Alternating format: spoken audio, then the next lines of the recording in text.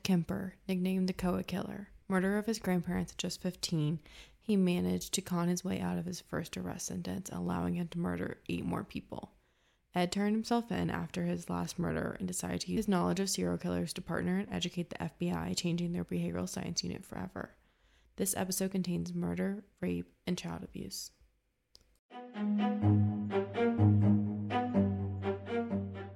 Welcome to Uneasy, a podcast hosted by Lexi And Cecilia. This podcast is a collection of research based on haunting and mysterious events that will leave you feeling genuinely uneasy. Discretion is advised.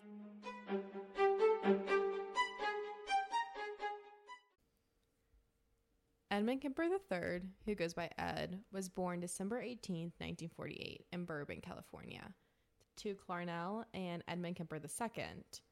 Ed's childhood was nothing short of easy or loving. His mom hated men. She said that Ed could not receive love or he would grow up to be a weak man. Though it wasn't her resentment towards all of her children, she showed so much adornment to her daughters and loved them with everything.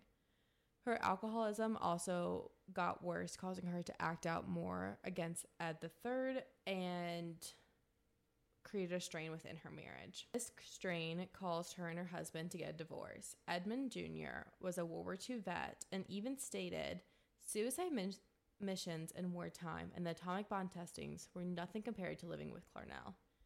And she affected him more than 396 days and nights of fighting on the front lines dead.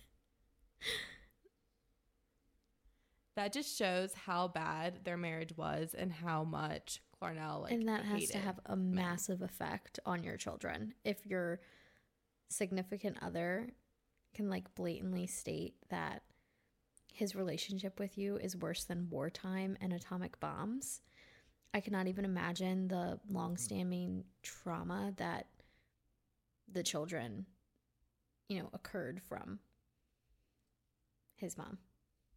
Yes, it definitely wasn't a happy childhood for any of them, but the 2 daughters did have a nicer life because Clarnell did show love towards them, but Ed III really just was hated by his mom for no reason. After the divorce, Clarnell moved her kids to Montana. In Montana, Ed originally had a room upstairs beside his sisters, and then his mom started to think that he was growing dangerous, even though at the time he had shown nothing that was dangerous. She just, again, had that resentment towards men. And at that time, she then forced Ed to sleep in the basement every night and would lock him in there after the girls would go to bed. That is ridiculous. That's just straight up child abuse. That's awful. It's 100% child abuse, and Ed contributes this to his first feelings of isolation and what really started his resentment for his mom. He stated, "Every night I watch my sisters go to heaven while I walk downstairs to hell." Again, Ed is just a little kid. Wow. So at this time, he started to have wild fantasies about death. Again, he was thinking that he was living in a hell and started acting them out with his sisters, which was very interesting. Some of his favorite childhood games were actually called the electric chair and the gas chamber. Wow. His dad was a World War II vet, so I do think that some of the stories from his dad played into these games that he would play. But probably. I mean, I don't know how else he would know about that. I mean, I guess kids at school could talk about it, whatever, but I don't know about you, but I played house and detective Teacher. And things like that. Not gas chamber. That is awful. Would have his sister strap him to a chair and then flip him over like he was getting electrocuted. So they would flip the chair over and knock him out in a sense and give him a jolt. And that was his way of having an imaginary electrocution from the electric chair game that he would play. And then he would also wrap his sisters up in a carpet and himself, and they would see how long it would take them to pass out or wiggle free from it. Did his, I know his mom didn't care about him, but did his dad, ever see this as a red flag or was he just like too consumed with being unhappy in his marriage? Ed never showed signs of being a red flag until he had moved to Montana and his dad was out of the picture fully. Okay. So, sleeping in the basement every night, he would be beside rats, so he would listen to them as he was falling asleep. It was very damp, again, and it was not a luxury of like a finished basement, no movie theater, nothing. And then he would go to bed hearing his mom scream at him, calling him an awful person. He was just a child. And then he would wake up every morning to his mom unlocking the door and calling him an awful things. This is really like nature versus nurture 100% villain story right here. 100%.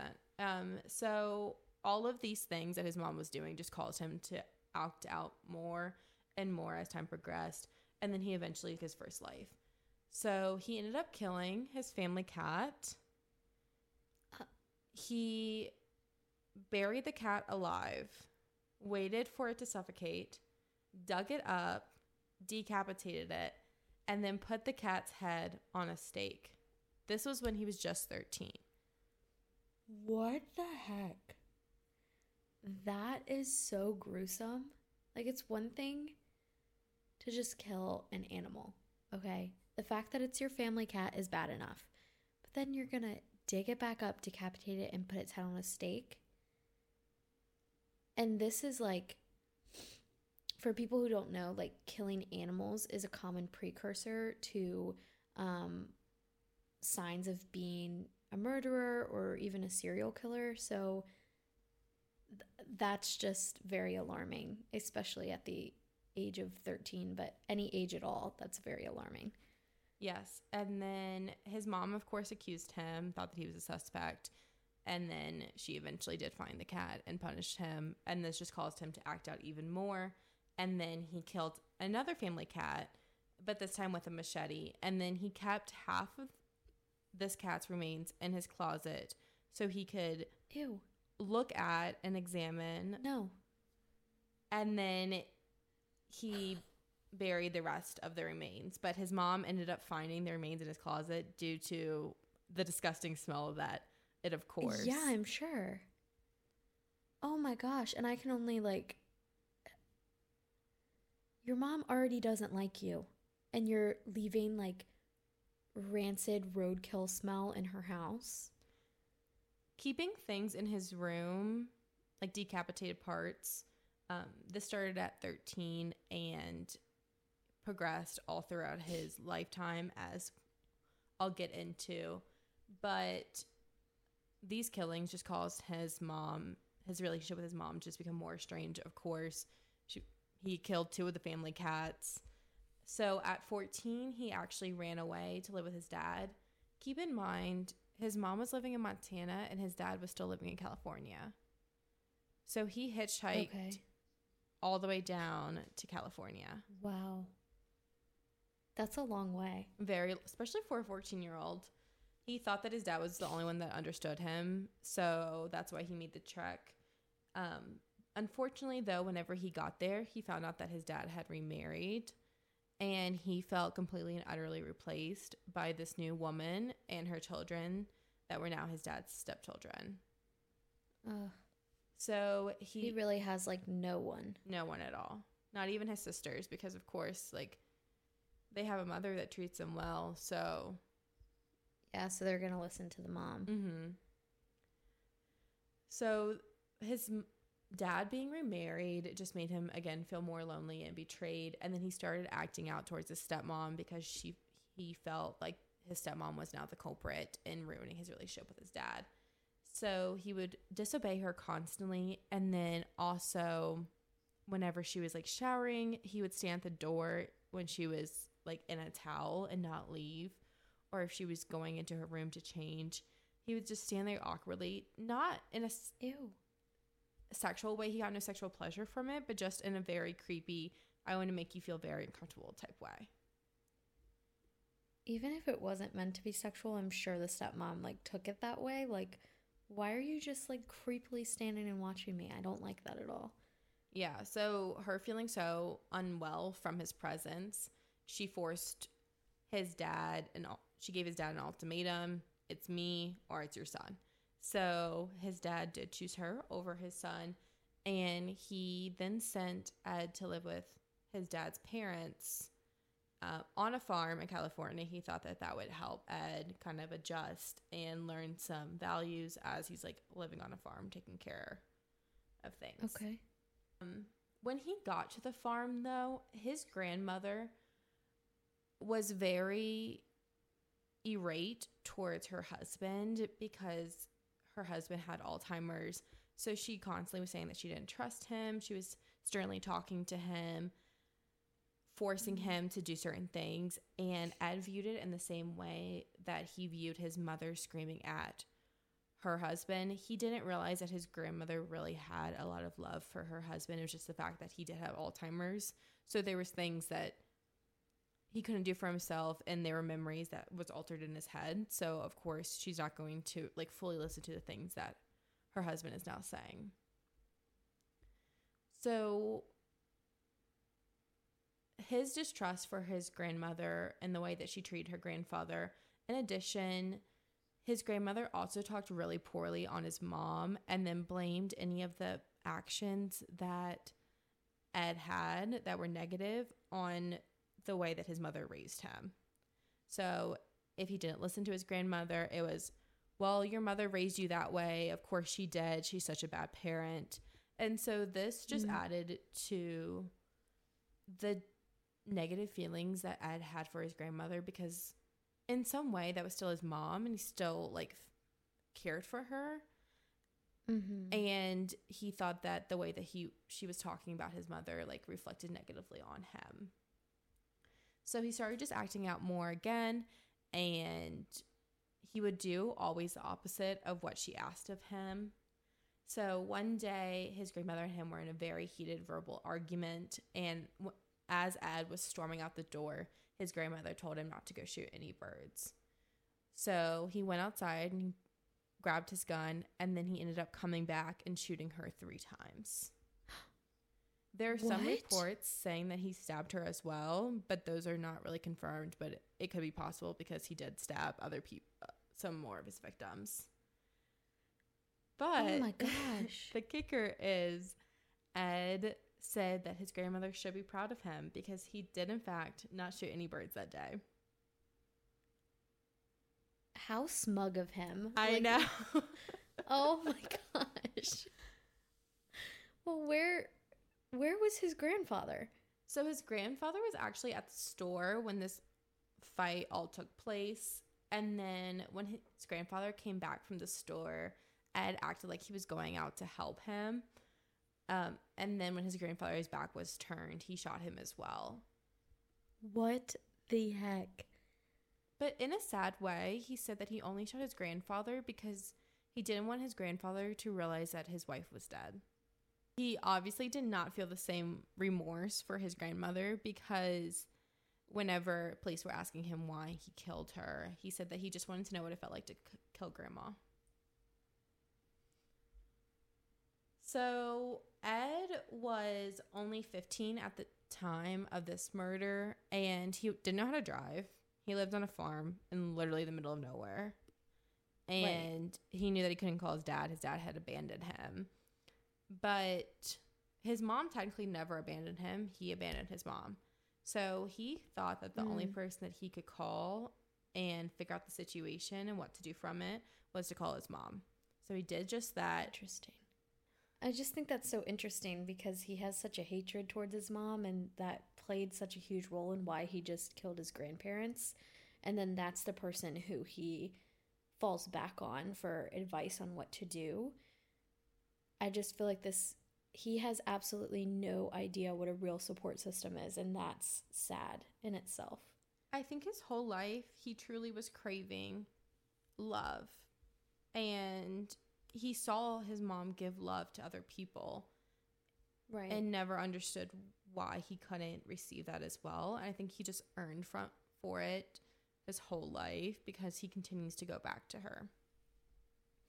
So during the phone call that he had with his mom, His mom did convince him to turn himself in, so his next call was to the cops, and then they came and arrested him.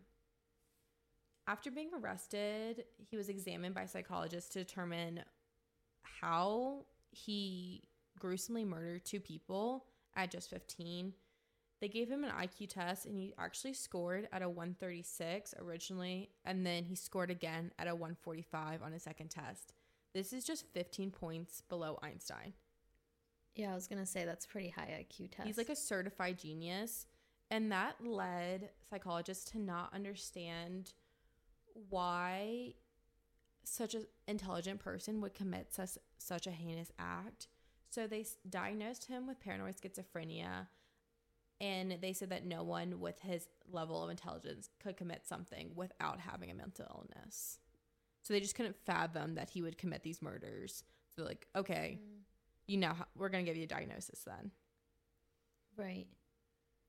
I feel like that's kind of a scapegoat for like not wanting to accept that it could have really just been because he was an awful person. 100%. And so he was sent to a state hospital in California for the criminally insane juveniles. And even the staff at the hospital were like, your diagnosis doesn't really make sense. Maybe you're not fully mentally ill. Maybe it's a wrong diagnosis. And so that allowed Ed to kind of cheat through the system and befriend the staff there because they thought that he didn't have such an extreme diagnosis as he was given by the courts. Right. And probably also compared to other cases that they were seeing of residents there at the hospital, especially in a criminally insane juvenile hospital. If he's not truly someone who has that diagnosis, the medical professionals are going to be the ones to see that. So he used like what they thought of him into gaining, I already said that. During his 5 years at the hospital, he told psychologists that he was interested in learning about the human behavior. And so, again, they didn't really think that he was fully insane. So they allowed him to run papers for the staff after they were done interviewing the other people at the hospital, just to give him a job to do. He's only 16 whenever he started this job. And so while he was running these papers, he would take the long way, essentially, and read through all of the files and all the comments that the psychologist had made on each patient and each question that was asked of them, and see what were the right answers, what were deemed the right answers by the staff, and the questions that were, like, how to prepare for the questions that were asked, and just what staff were looking for within each interview. And then he memorized all these trends to use for his own advantage. Wow. That right there shows his intelligence. He went and sought out his own textbook, essentially, of one, how to like get out of there if he needed to, what answers to say, and two, he's also learning from all of these people where he's in this hospital with, of what they've done and how they've done it, type of thing. He was able to take it one step further, earning more of the trust of the staff, and they allowed him to sit in on all the interviews. So he was meeting all these rapists, all these killers, and in these interviews, he was now learning what got them caught, what they did when they weren't caught, and how they planned all of these rapes and all of these murders. That has to be malpractice. Like, why is a patient sitting in on a new, like, incoming patient's interview? I would also be so confused, like, seeing that as a patient. Right. It's not like he's, like, a well-dressed intern. No. Sitting in. Like, buddy, how did you get here? Like, mind your own business. Yeah. So weird. Yeah. So he was able to use all of these things that he learned within his interviews, and again, what the staff were looking for and the answers, to act like he was rehabilitated. And they actually let him out on parole on his 21st birthday. Oh, because they gosh. thought that he was cured. Wow. So whenever he was released, he was forced to live with his mom, had to have a proper home, and his dad didn't want Right. him, and his sisters didn't want him. Obviously, he killed their grandparents and his dad's parents, so I would also not want that kid. But his mom did take him in, and by the time that he was released, his mom had already remarried and divorced. Again, just showing that she does not have a healthy relationship with men. Right. She had moved from Montana back to California, where she was working at the University of California, Santa Cruz, which this job plays a very significant part later on. Okay. So whenever he was released, he did the normal transition to adulthood. He was attending community college to satisfy his parole. He actually wanted to become a cop. He said he really liked the structure that was within the police force, and he really respected them. But his application was denied because he was too tall. Ed Kemper was 6'9". Wow. He was genuinely a giant. That's like NBA status. I know. Like, that's big. But my question is, he was denied because he was 6'9", not because he had killed 2 people? No, because he was 6'9". Okay. So to add to that, his record was from when he was a minor. So at the time, he was working on getting it expunged, and it was sealed anyways because of his minor status whenever he did commit these murders. So it is no fault to the police force, but they did have a rule of no one could be taller than 6'5". So his height was a primary factor, and this just led him to feeling denied again. He had been bullied when he was a kid for his height. They called him Big Ed, and he just felt like there was really nothing out there for him if he couldn't get the one job that he really wanted. Since he was denied from the police force, he began working as a road construction worker, and he would go hang out at the cop bar that was near his work to try to befriend all the cops that were coming in. That's kind of sad. It actually, I do think it is, but they did call him a nuisance. They said that he was a friendly nuisance, but this is where Ed would ask them on all the killers that they were catching at the time, how they were doing the job, how they were finding people, and their investigation practices. So this was just another way that he was using, trying to investigate by befriending people and trying to gain their trust. Right. So Ed appeared completely normal when he was on parole. He actually got an apartment with a friend, unknown who this friend is, but he lived in this apartment for a really long time with his friend. So he was able to maintain healthy relationships, and he went on dates. He found this one girl that he really liked, but I think he said that she was too innocent. And he would often even drive by her house thinking about the life that he could have lived with her. Wow. His mom forced that relationship to break up. And then at another point, he actually ended up getting engaged. They met on a beach. Her name is undisclosed because she was actually at a minor whenever they were engaged. Oh. Again, Ed is in his 20s at this point, and he's dating a minor. Yeah. Yikes. Creep. I think the minor status does play a lot into what Ed is able to hide from certain people, because she's innocent. She's not asking certain questions, and she's probably more believable than someone of his own age. So that's how he was able to get away with things, because they did not break up until his second arrest. Wow. So though he was living in an apartment with his roommate, you would think that this is the end of his relationship with his mom. He's moving on. He's doing great. Until Ed gets hit by a car and breaks his arm. Oh my God. I know. Wow. One thing after another with this guy. He loses his job as a road construction worker, and this is when he starts falling really short on money. But he receives a significant payment from the driver that hit him, and that's where he gets the money to buy a car. but he often goes to his mom's house when he's low on money, and then she'll call him and antagonize him whenever he's not coming over.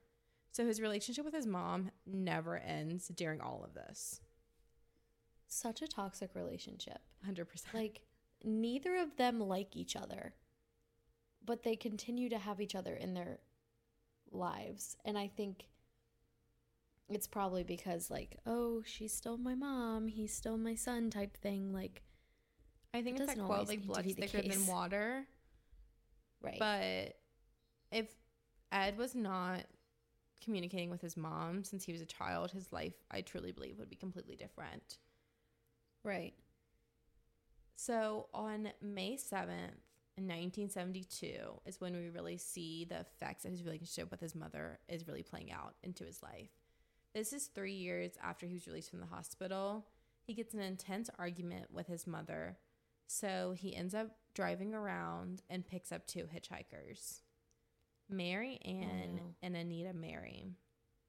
They both go to Stanford University, where they asked him to drive them to.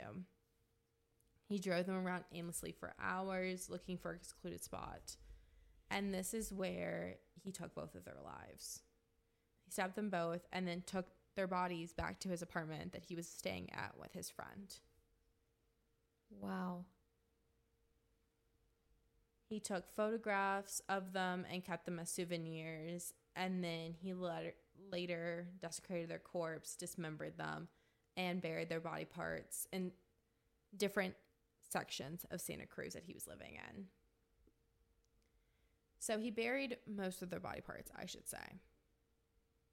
That is insane. So that was just like pure rage after being in an argument with his mom. And he basically went out essentially seeking to find something. It didn't really matter who it was. It was just something he could let his rage out on, is what it seems like to me. He had thought about taking other people's lives, like other hitchhikers, for a long time. But it was not until that really intense argument that he had with his mom that he felt the urge build up that much that he finally, it pushed him to kill someone. He had picked up over 100. He said that he picked up over 150 hitchhikers before he took these 2 lives. Wow. So it's very clear that his mom is the emotional trigger for him. Yes. Wow. So a trend that Ed has, I guess I should say, is that he keeps their heads for a couple weeks, just like he did with the cat, and he pleasures himself to the head. No, ma'am. No, ma'am. I could have... That is insane. So when he buried the body parts, they found most of the body parts but the heads for a long time until he later dumped them. That's disgusting. I actually don't think I have any other words for that. Here is a clip of Ed talking about how he realized he was losing control whenever he kept the severed heads. As I'm sitting there with a severed head in my hand, talking to it, or looking at it, and I'm about to go crazy, literally. I'm about to go completely flywheel loose and just fall apart. I say, wow, this is insane. And then I told myself, no, it isn't. You're saying that, and that makes it not insane. I said, I'm sane, and I'm looking at a severed... I said, well, wait a minute. I see old paintings and drawings of Viking heroes talking to severed heads and taking them to parties, old enemies in leather bags. That is so incredibly scary to hear him. Like, that is his actual voice. To hear him saying so, like, it's almost casual. Like, oh, I was holding this head. Like, it almost sounds too like he's done it a lot. And that it's, like, normal for him. Even though he's talking about, like, losing control and feeling crazy in that moment, it just sounds like it's not a hard topic for him to talk about. Countless hours with interviewers where he very blatantly just walked through his life and what he was thinking. And at every point, he's very calm and very rational in his thoughts. And he has fully processed before the murder, during the murder, when he's holding the body parts, what he's thinking and what he's feeling. And there is no, like, there's truly no insanity there. And that's why he was able to leave the hospital, because, again, they thought that he wasn't insane. He just had demons inside of him.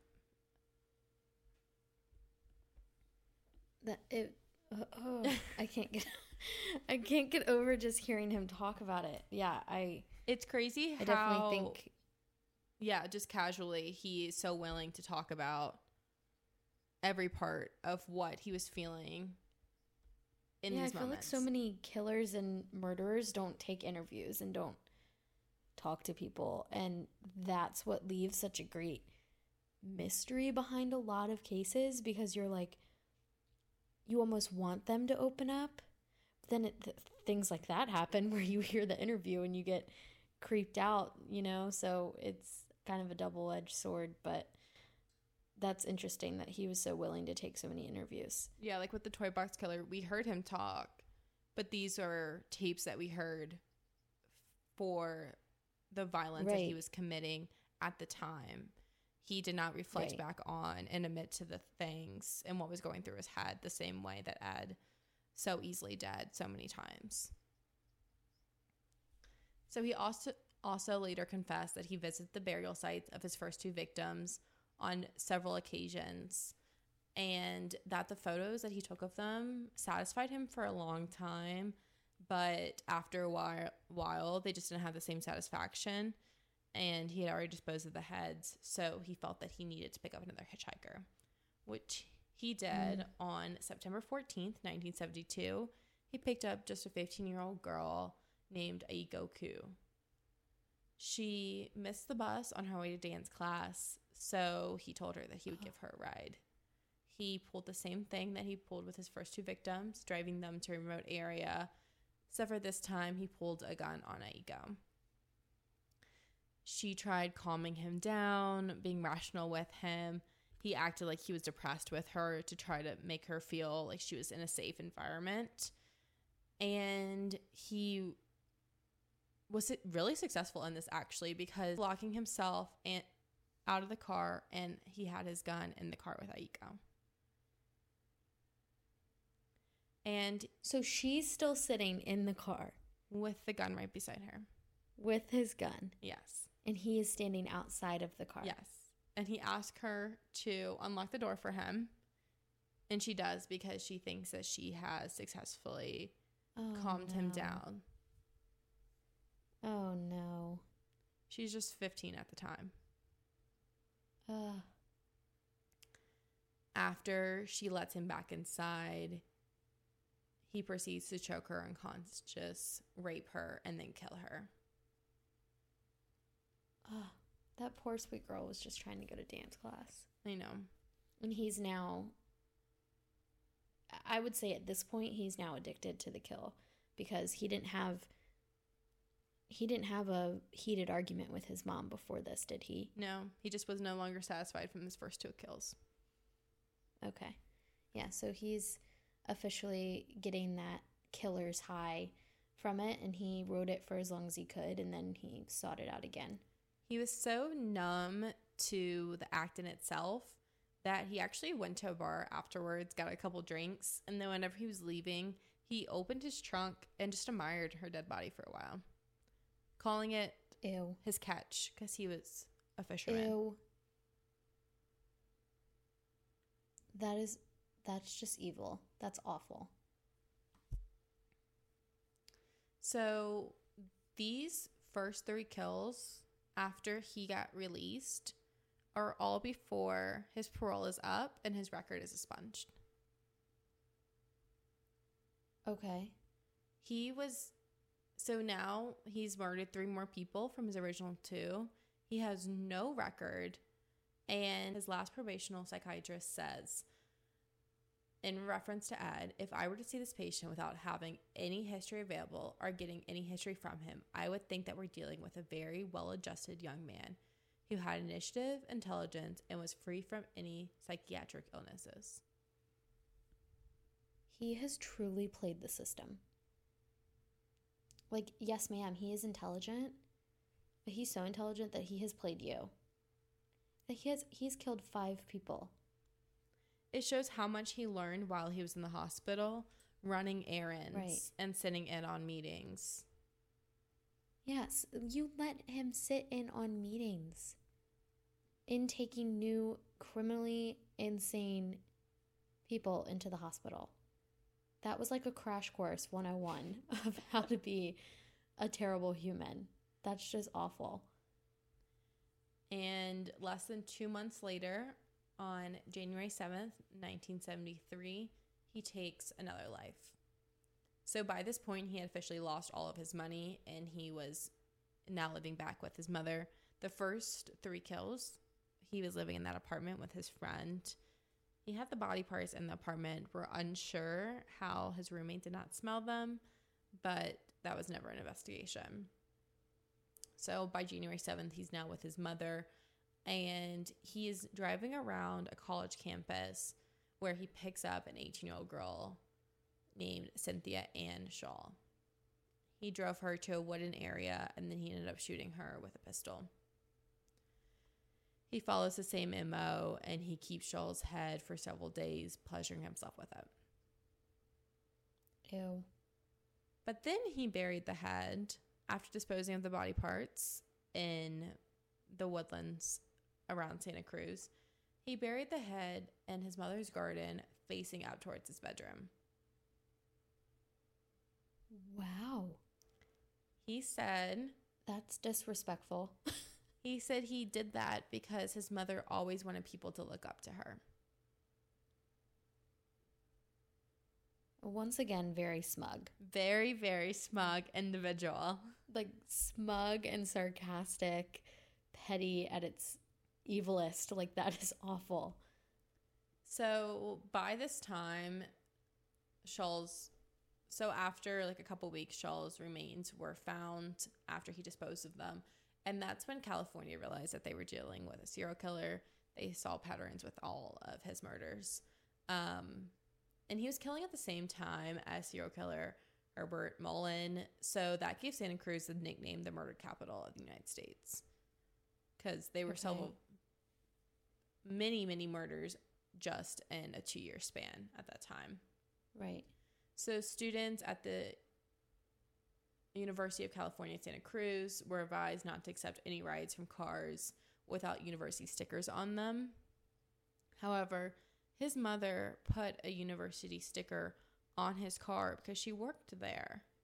So she did. You told me to hold on to that information. Yeah. And I did. She said that if she ever needed his car, like it was in the purpose of if she needed his car to take to work one day, that she would have a parking pass. We know college parking. So bad. They will take you in a heartbeat. College parking is the biggest scam. I don't blame her for putting a parking pass on his car.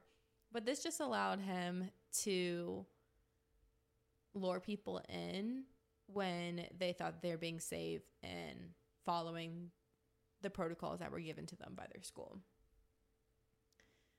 However, interestingly enough, if anyone mentioned the killings to Ed while he was giving them a ride, he would not kill them.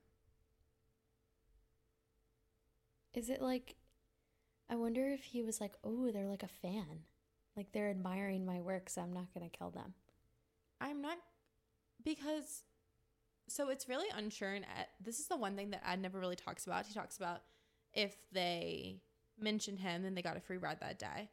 But with the rest of the murders, he never wanted them to think that they were getting murdered. So think about Aiko. He tried convincing her that he just had depression instead of the fact that he was going to kill her. And with the rest of the murders, they were more like behind their back, essentially. I'm not quite sure if he was thinking that they were a fan or if he didn't want people like like get suspicious. Or he was kind of like nervous. Like if they're already paranoid about it, then it's like kind of throwing off his, Maybe, or like shy. normal game. Like, oh, I don't want you to think about me like that. Oh, no. I don't know. That's very interesting. You can go ask Ed. He is still in jail. I'm okay, actually. I'm good just talking to you about Ed. So, on February 5th, in 1973, after another heated argument with his mother, he then took the lives of Rosalind Heather Tworp and Alice Helen Liu. These were girls at the University of California, Santa Cruz campus that he was able to lure in with the sticker. He followed the same MO as his other killings and disposed of their parts, but keeping their heads for a long time. So by this point, Ed had the nickname the Coed Killer because he was killing college girls on a Coed campus. Right. April 20th, 1973, Ed took his final lives. So this was 2 months after he took the lives of the two college girls. His mother had returned home drunkenly from a party and said a sarcastic comment to Ed. And here's Ed describing the night. I went in there hoping I could stop this stuff. In the back of my head, I'm not planning on it, I'm just a little hope. And the first thing out of her mouth was, she's reading this book and she just flaps it down on herself and says, oh my God, I suppose now you want to stay up all night and talk. That was one of her favorite peeves, when I come in late at night and want to talk. And once in a long while, like that night, I spun on my heel and said, nope, good night, and walked back out. And she knew she'd hurt my feelings, and the next day we'd sit down and talk. Except I knew that we weren't going to talk. And I went back in my room and I laid down. I did not go to sleep. I laid there for 3 hours, 4 hours, till 4 or 5 in the morning. A little after 5 in the morning, and walked in there with a hammer. To recap, he waited until she was asleep, and then he beat her to death with a claw hammer and then slit her throat with a penknife. He then pleasured himself to her decapitated head. No. No. I know. That is his mom. That part's the most. Ugh. That was the worst one, I think. He then took the head, put it on a shelf, screamed at it, and threw darts at it. Wow. That's like a lot of This is him finally anger. releasing all that anger and that rage that he's been holding on his whole life. So, following releasing that aggression towards her head, he then went back and cut out her tongue and voice box as justification for her screaming at him for all these years. That's so gruesome. To like, that just shows that he really like didn't have that much of a care for his mom. To be able to just like handle bodies like that after you've killed them, like you're not fully connecting with what you've Not just at all done. He didn't care it shows that he was not connecting at all, because he then went to a bar after he was done mutilating his mother, got a couple drinks, and at the bar he realized that his mom, like his mother's work, was probably going to realize she was missing soon. He went back to his house and he called his mother's best friend, and he told his mother's best friend that she needs to come over. They're going to celebrate his mother with dinner and a movie. And this was all a ruse because his mother and her friend, Sally Taylor Hamlet, often go on spontaneous trips together. So he thought that if they were both missing, then people wouldn't suspect that there was something had gone wrong with his mother. So as soon as his mother's friend, Sarah Taylor, came to the house, he strangled her to death and he put her in the closet with his mom. He left a note for police after he put them both in there if they ever looked for the two women. And after he put the note in the closet, he fled the scene. He drove over 1,000 miles nonstop to Pueblo, Colorado. His car was loaded with guns and ammo. He was trying to cross the border, and he only ever stopped for gas or caffeine. He would take caffeine pills, and while he was at the gas station buying these pills, he would read the newspaper. He thought he would find in all the newspapers about the gruesome murder he committed, and he thought police would be looking for him. He knew that he couldn't hide a nationwide manhunt because of his height. Again, He was coming in at 6'9", and he was a bigger man. So he ended up just turning himself in. After traveling 1,000 miles, he turned himself in Pueblo. Wow. He didn't put much effort into that. Not at all. I think he was just done with everything. I think he'd done what, I mean. There was no more satisfaction for him. I feel like his whole life, he was just battling this, like, hatred for his mom. And it's not like he was successful in a career or had successful relationships with others. So he probably at that point just felt like, okay, like, I've done what I need to do. I'll go ahead and take myself to jail, I guess. It shows that his mother was his real goal all along. So he went to a phone booth that he found in Pueblo, and he called the police in Santa Cruz. The first police officer that picked up the phone thought that this was a prank and just hung up on him. He then called back a couple hours later, and the next police officer that answered recognized his voice from whenever they would frequent the same bar. Oh my gosh, throwback. So he also thought that Ed was just joking, but had Ed stay on the phone with him while he sent another cop to go out to his mother's house and inspect. Right. So, of course, the cop went to the mother's house, found the 2 dead bodies, and the cop that was on the phone with him radioed in for someone to come to the phone booth and arrest Ed. While he was in custody, it did not take long for him to then confess to all the rest of the murders. And he was found guilty on November 7th, 1973. So not long after he'd killed his mother and her friend. While he was awaiting trial, though, he asked for the death penalty, but California actually halted it. So it showed that Ed really just didn't care. He completed his goal and he was done with it. Yeah, he was done. His counsel, though, tried using the insanity plea multiple times, but he was found sane by 3 different psychiatrists. That literally proves the point that one was wrongfully diagnosed when he was a juvenile, because I think they just were dismissing him instead of getting him help that he could have gotten at that age. And 2, that he was extremely intelligent and was playing this ploy the entire time. The psychiatrist, when he was 15, I just believe truly couldn't fathom that someone could commit something like that, because they had never seen anyone like it before. He was the first of his kind, being a genius, and then also committing these heinous acts. But by the time that he is now, it's 1973, the frequency of serial killers are significantly higher. Ed wanted to die so much that he actually tried committing suicide twice while he was awaiting his guilty verdict. Ed continues to be in prison since he was found guilty in 1973.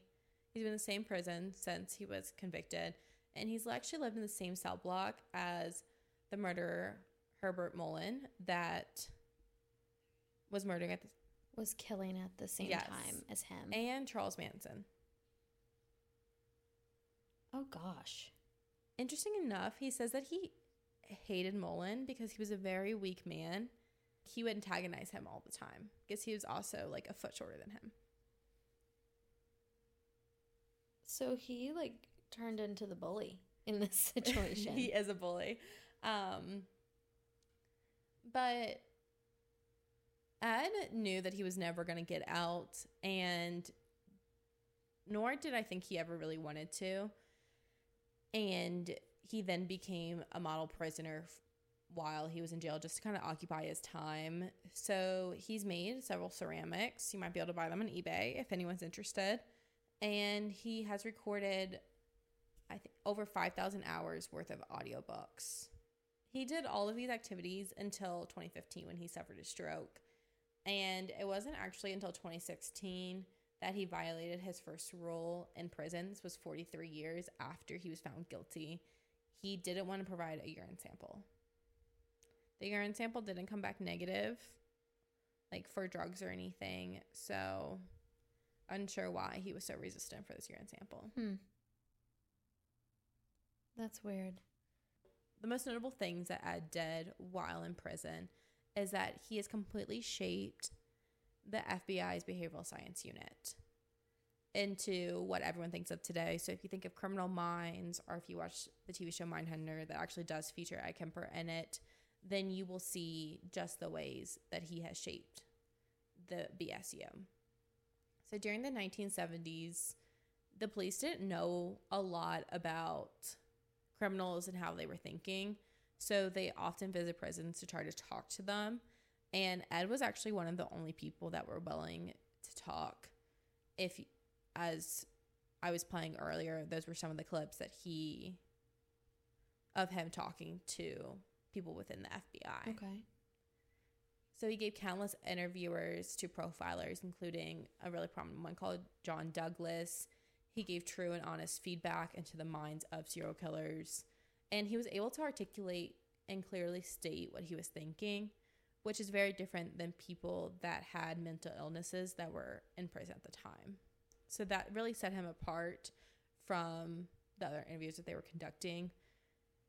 And he also just didn't really want to gain anything. So he wasn't trying to get early parole from it or like a lesser charge, a nicer prison cell. He was just giving honest feedback at the time. Okay. So again, these were very rare insights into the mind of a killer. And here is a clip of Ed talking about how many people he suspects were killing in the area around the time that he was arrested. Well, I'm not an expert. I'm not an authority. I'm someone who has been a murderer for almost 20 years. Can you say how many people might be doing crimes like you were doing? It would be a guess, but it's not. It's far more than 35. It isn't that impossible in this society. 35 people is a lot of people.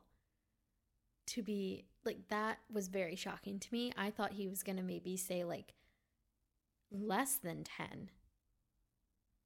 Right? Because when you think about, I don't know, though, because then when you think about, you know, you're seeing all the missing, like, children and missing people, like, reports, like, every time I see those, a piece of me is like, oh, could they be dead? You know, I think that goes through everybody's mind. So then that makes me be like, okay, maybe 35 people is feasible. But does he ever say how he came up with that number? Or is it just because he himself was doing it, so he was able to tell signs of it?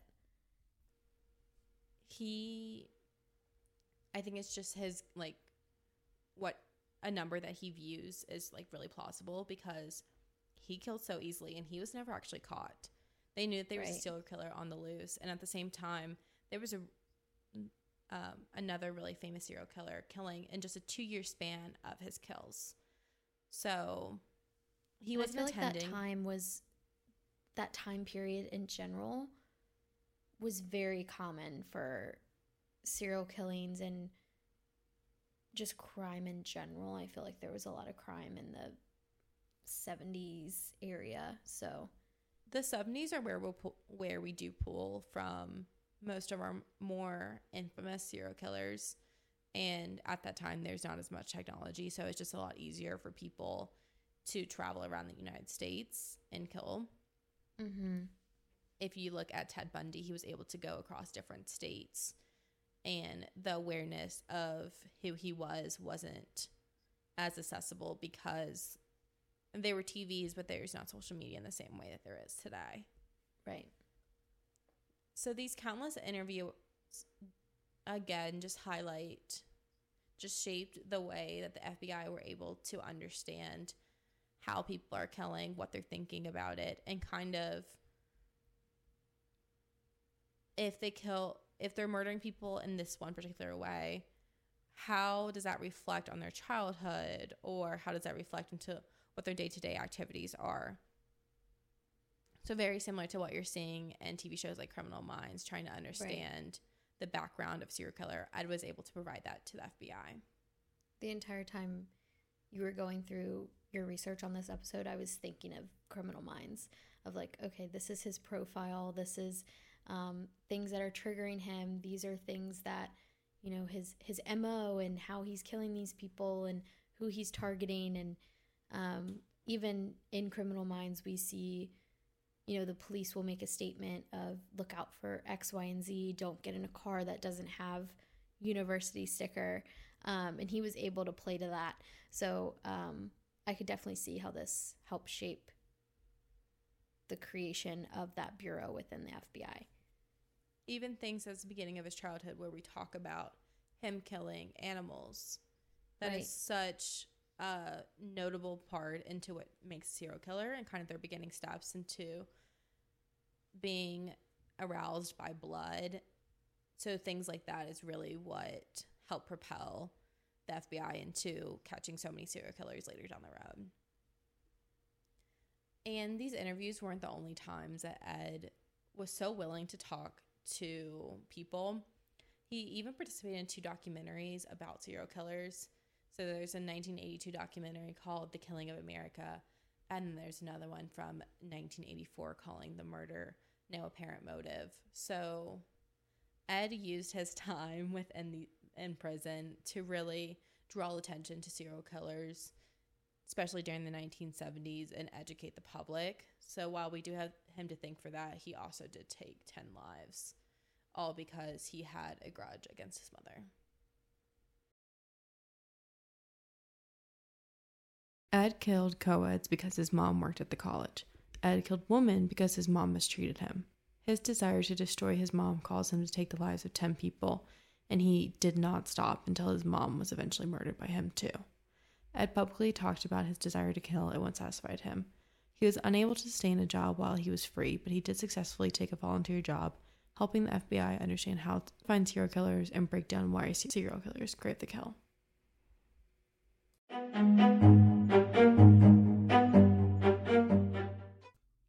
Next week on Uneasy, join us as we dive into the background of a true peeping Tom turned stalker and violent killer as we cover Derek Todd Lee, aka the Baton Rouge serial killer. As a child, he watched women from their windows, and that characteristic carried into a much darker adult fixation on power and control. Lee is known to have killed 7 women and suspected of killing more. Make sure to tune in next week to learn more about the violence that he spread, available wherever you find your favorite podcast.